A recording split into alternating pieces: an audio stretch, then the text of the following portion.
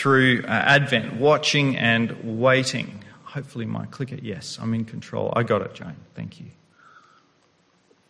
And have you heard of the play by Samuel Beckett, Waiting for Godot? The younger ones probably won't, but there was a famous play first performed in 1953 called Waiting for Godot, and it was kind of a satire on the human condition.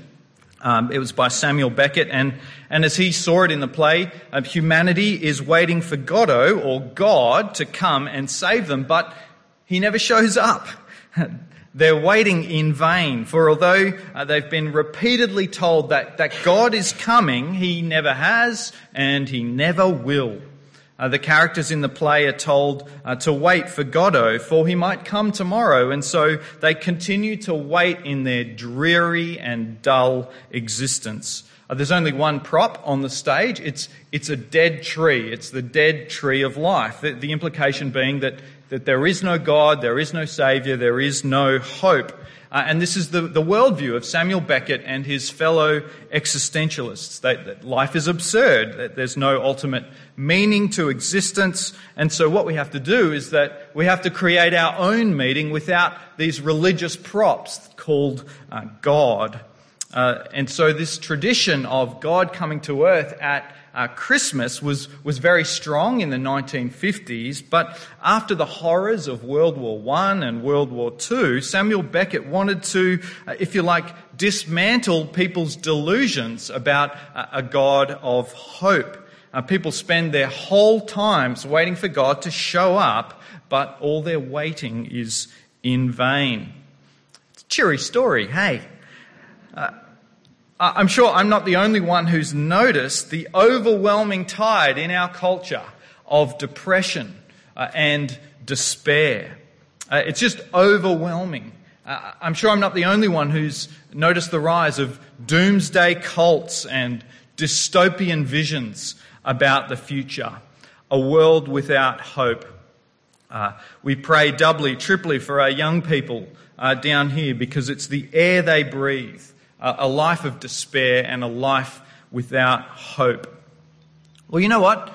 That's exactly what the Israelites were feeling in Isaiah chapter 40. Actually, it's there in the opening verse of verse 27. My way is hidden from the Lord, and my right or my cause is disregarded by my God. He's abandoned us. He's forgotten us. Well, he mustn't even exist. That's how they're feeling in verse 27. And of course, the context for them is that the mighty army of the Babylonians have come in and they've destroyed and leveled the people of God and the city of God. It was in 597 BC. On March 16, they leveled Jerusalem and they carried the people of God into exile. And so they're feeling like they're completely abandoned. There is no hope.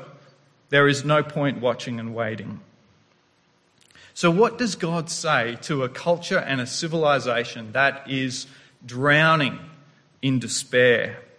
What does God say to a people who are without hope and without God in the world? Well, this morning we're going to be looking at the problem of suffering, which is where the story starts. We're going to be looking at the promise of power, and finally, the practice of waiting. The problem of suffering leaves us wondering and waiting. The problem of suffering. It leaves us wondering what on earth is going on, like in verse 27. It leaves us wandering around in confusion, not knowing which way's up, not knowing where to go. And it leaves us waiting for some kind of solution, waiting for some kind of salvation. And that's exactly how the poet John Milton, who was a famous English Puritan poet, was feeling. And he describes this experience and the problem of suffering, this experience of wondering and wandering and waiting in a famous sonnet that he wrote in the 17th century. John Milton, many of you will have heard of, was a man of many talents. He wrote poetry, but he also distinguished himself in politics, education and theology. John Milton wrote a volume of systematic theology in Latin. So he was a clever guy, but at the age of 44, an unknown disease completely blinded him. And so from the age of 44, complete darkness. He was completely blind. And in his blindness, he wrote this sonnet, Sonnet 19. It's known as the Sonnet on his blindness. And it goes like this. When I consider how my light is spent, ere half my days in this dark world and wide, and that one talent which is death to hide, lodged with me useless, though my soul more bent to serve therewith my Maker and present my true account, lest he returning chide. Doth God exact day labour, light denied? I fondly ask, but patience to prevent. That murmur soon replies, God doth not need either man's work or his own gifts, who best bear his mild yoke, they serve him best. His state kingly, thousands at his bidding speed, and post o'er land and ocean without rest. They also serve who only stand and wait.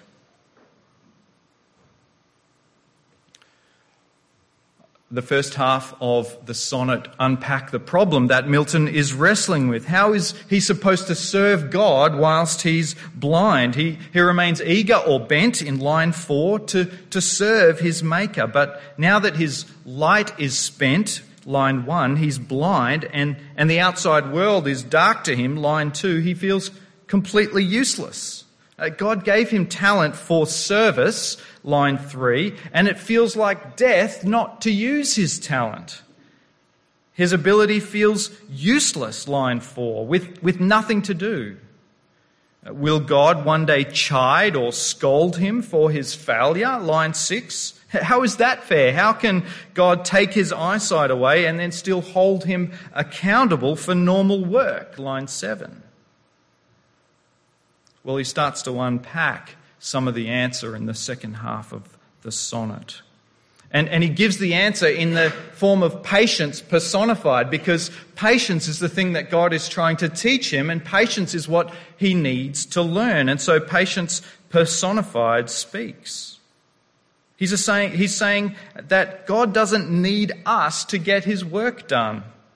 Line 12, God is an almighty king who has thousands upon thousands to do his bidding. So what he requires from Milton is not busyness, but rest, to simply be waiting in God's presence, like an attendant in the throne room, trusting and ready and waiting on the king.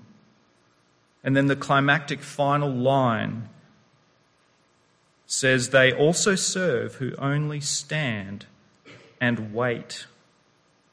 In other words, Christian service is not just acting or doing, it's also waiting on the Lord. Isaiah 40 verse 31. Milton wants to be running around feeling like he's useful, feeling like he's productive, and God wants him to be waiting on the Lord until God actually makes him useful.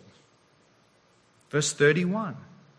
But those who wait for the Lord shall renew their strength. They shall mount up on wings like eagles. They will run and not be weary. They will walk and not be faint. Well, the postscript to John Milton's poem is that whilst he was blind, he composed many of his most famous works and most powerful and long-lasting works in his blindness. Most famously, Paradise Lost. One of the greatest English pieces of literature ever to be written, or any literature to be written. And what's it about? It's about God's plan of redemption through the Lord Jesus Christ. Do you see? Those who wait for the Lord will renew their strength. Sounds like he learned his lesson. So the problem of suffering leaves us wondering and wandering and waiting. But that's the position we need to be in to receive the promise, God's promise of power. Verse 29. Who does he give power to? He gives power to the faint, it says. He strengthens the powerless. Verse 31. They shall mount up with wings like eagles. The image of an eagle occurs 30 times in the Bible. The wingspan of an eagle can be over 2 meters wide. They can weigh over 5 kilograms, and they can spot a rabbit. They can spot one of their prey from over 3 kilometers away. They can pinpoint their prey. They can fly at speeds of over 240 kilometers an hour. And when they're diving down, they can actually reach 320 kilometers an hour. And they can rise up to heights of over 6,000 meters in the sky. What an extraordinary image for God to use for his people who wait on the Lord, for those who wait on the Lord. What an extraordinary image and promise for God to make to his people who will wait on the Lord. Isn't that extraordinary? It's interesting, actually, because in the Bible, God actually describes himself as an eagle elsewhere. So in Exodus 19, verse 4, he says to his people, "You yourselves have seen what I did to Egypt, and how I carried you on eagle's wings and brought you to myself." Have you seen what an eagle can do up in the sky over the ocean when it's hungry and it wants something to eat? Have you seen what it's able to do? You've seen it darting down, haven't you? It gets its prey, lifts it up in its talons. Well, God is saying, well, you saw me do that to the almighty Egyptians. That's what you saw me do. With all their chariots, with all their horses. That's what you saw me do. You saw me bury Pharaoh and his army and his Egyptians down in the bottom of the sea, and to raise you up on eagle's wings and to set you free. This is an image of God's might and power and speed with which he can rescue and deliver his people.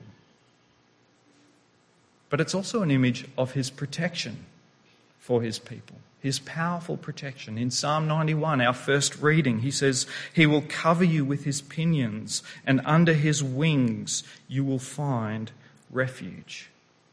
So these are the images of God as an eagle. But isn't it interesting here that he says, we're the ones who will mount up on eagle's wings?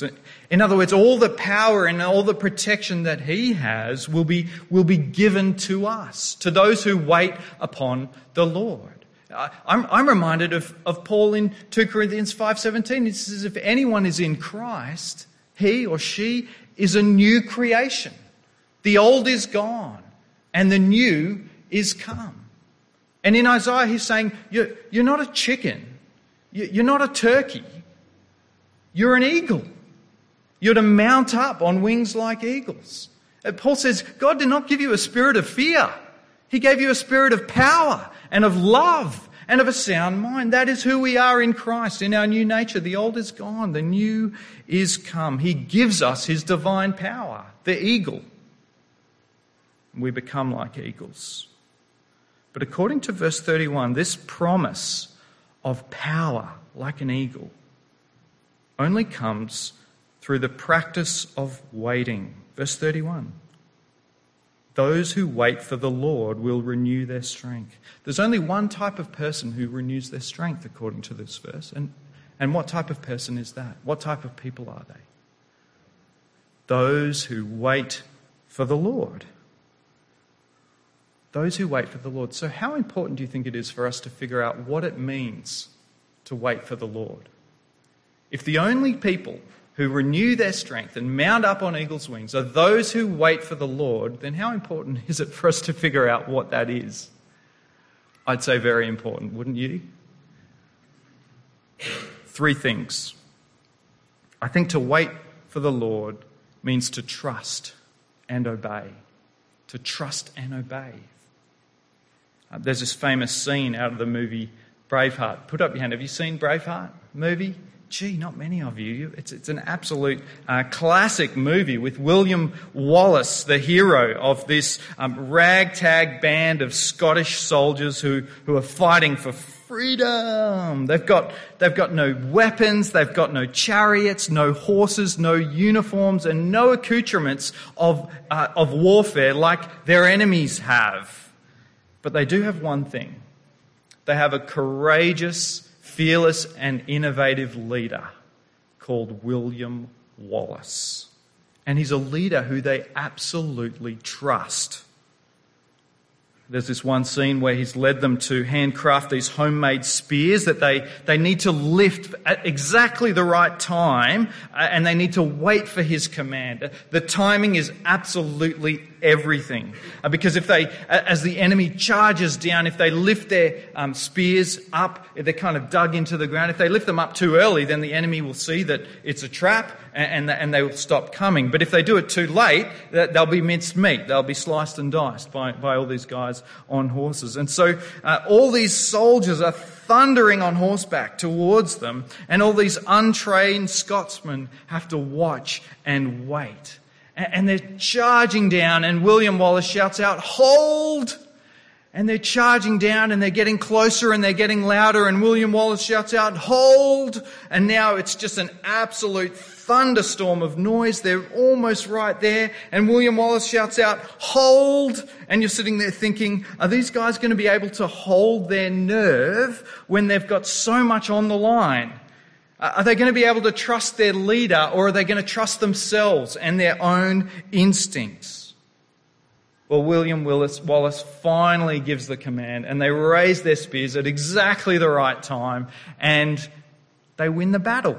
The plan works perfectly, but it all came down to one thing. Were they able to trust their leader? Were they able to trust their captain? That he was wise enough, that he was strong enough, that he was powerful enough to lead and to look after them. You see, it takes an enormous amount of discipline and an enormous amount of trust to resist the temptation to run ahead in your own strength when you're under pressure, doesn't it? It takes a huge amount of trust to wait for God, for his timing, for his wisdom, and his plans. To wait on the Lord is to trust in the Lord and in his power and strength. Those who wait on the Lord. It also means to relax, to rest in him. How many of us here have got the Messiah complex? Do you know what that is? Or you know someone who's got the Messiah complex? It's in the Dictionary of Psychology. It's defined as the desire to redeem or save others or the world. This individual may harbour the delusion of being divine. It's a temptation for all of us. There's this one time Martin Luther, the great reformer, right, who wanted to save the world and made a good crack at it. Actually, he was with his mate Philip Melanchthon, and they were reformers together during the Protestant Reformation. But one time he just had to stop his mate Philip and said, "Let Philip cease to rule the world." That's the Messiah complex. You can't relax because what God does is he doesn't know what he's doing, and otherwise he'd be doing this and he'd be doing this and he's doing this, and because he's not, then I need to do it instead. But to wait on the Lord is to rest in his power and his strength. King David, can you imagine how much of the weight of the world that he would have felt on his shoulders as the king in the most successful and biggest kingdom of Israel? Do you know what he says in Psalm 131? That King David, he says, "My heart is not proud, Lord. My eyes are not haughty. I do not go after things too great or too wonderful for me. But I have calmed and quieted myself like a weaned child who no longer cries for its mother's milk." The temptation is to be like the guys in verse 30, even youths. It's sort of talking about the ones that you'd pick for your Olympic team to represent your country. Even youths will faint and be weary, and the young will fall exhausted. But no, to wait on the Lord is to relax and to wait in his power and his strength. To trust and obey, to relax, and to wait on the Lord is to expect. It's to expect him to move in mighty and powerful ways. There's a reason God says that we're supposed to be like the eagle and not supposed to be like a chicken or a turkey.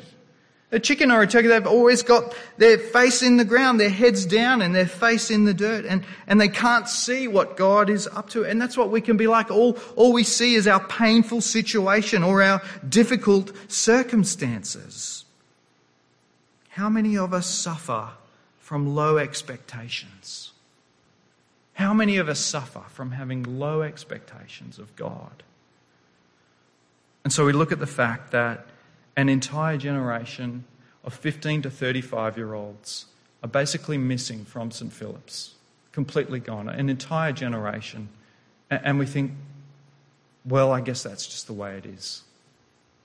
I guess that's just the way it is.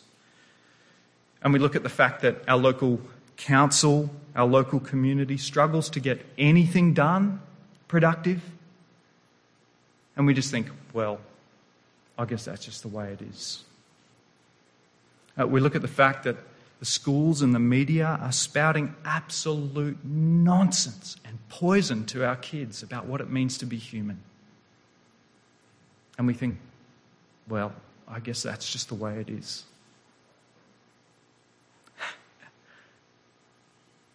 Guess that's just the way it is. Can you imagine if William Wilberforce in the 18th century or John Newton, where the slave trade was just a given. It was just normal, it was given, it was an acceptance. Can you imagine if they looked upon the evils in their society, William Wilberforce or John Newton, and just went, well, I guess that's just the way it is. I guess evil's won the day.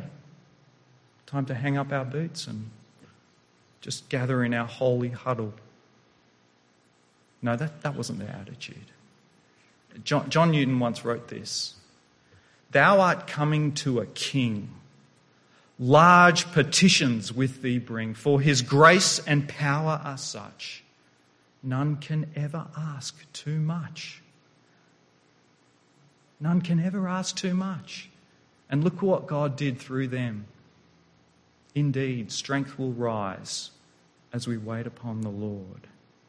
Those who wait for the Lord shall renew their strength. There's a key word in verse 31. This word renew in the Hebrew can also be translated replace or exchange. Those who wait on the Lord will exchange their strength. I love what one commentator says. He says, those who give up their own frantic efforts to save themselves and turn expectantly to God will be able to replace or exchange their worn-out strength for His strength.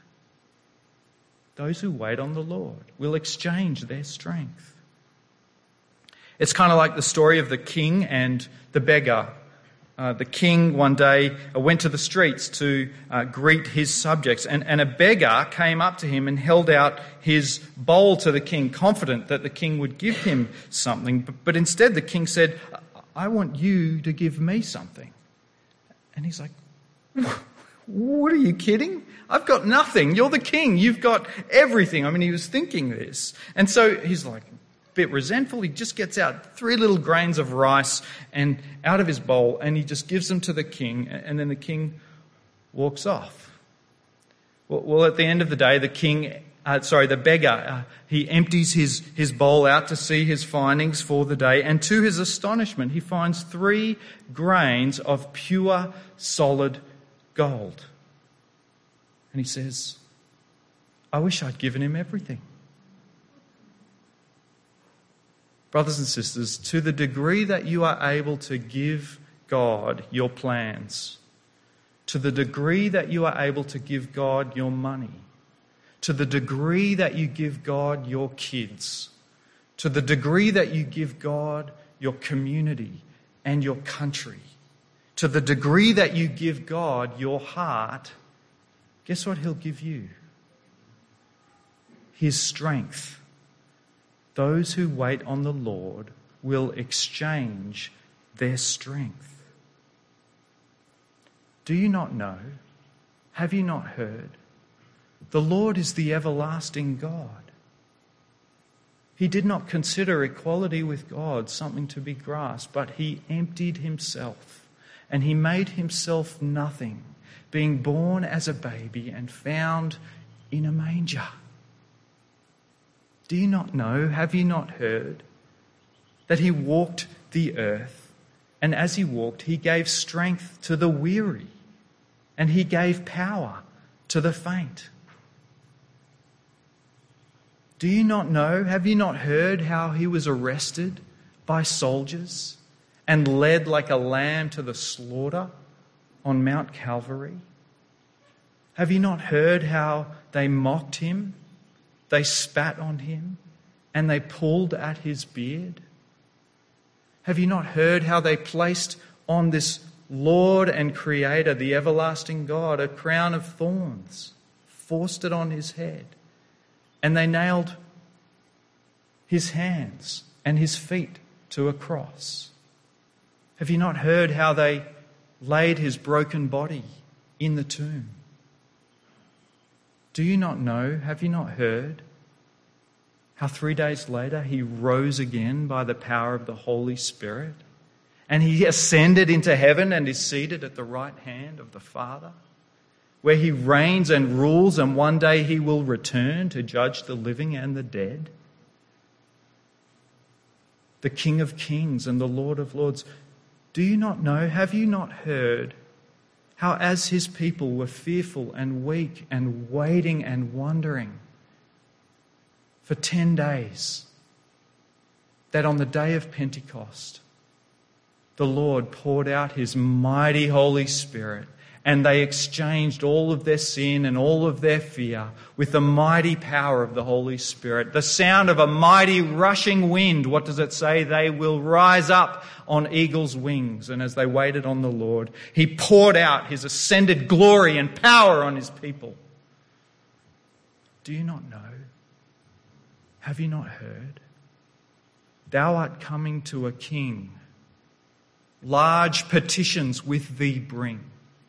For his grace and power are such, none can ever ask too much. Let's take a moment to wait for the Lord in the quiet of our hearts.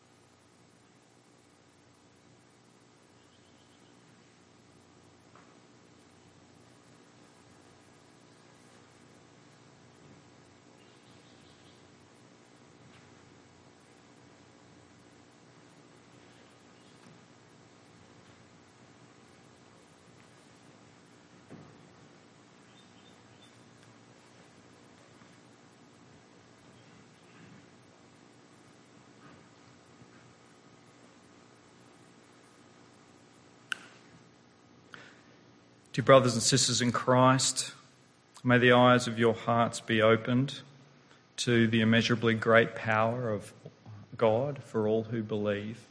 That power is like the power that he used when he raised Christ from the dead and seated him at the right hand of the Father. It's the power that he poured out on Pentecost, and the power that is available to all who wait for the Lord. May he bless you with eyes enlightened to that power. We're going to sing.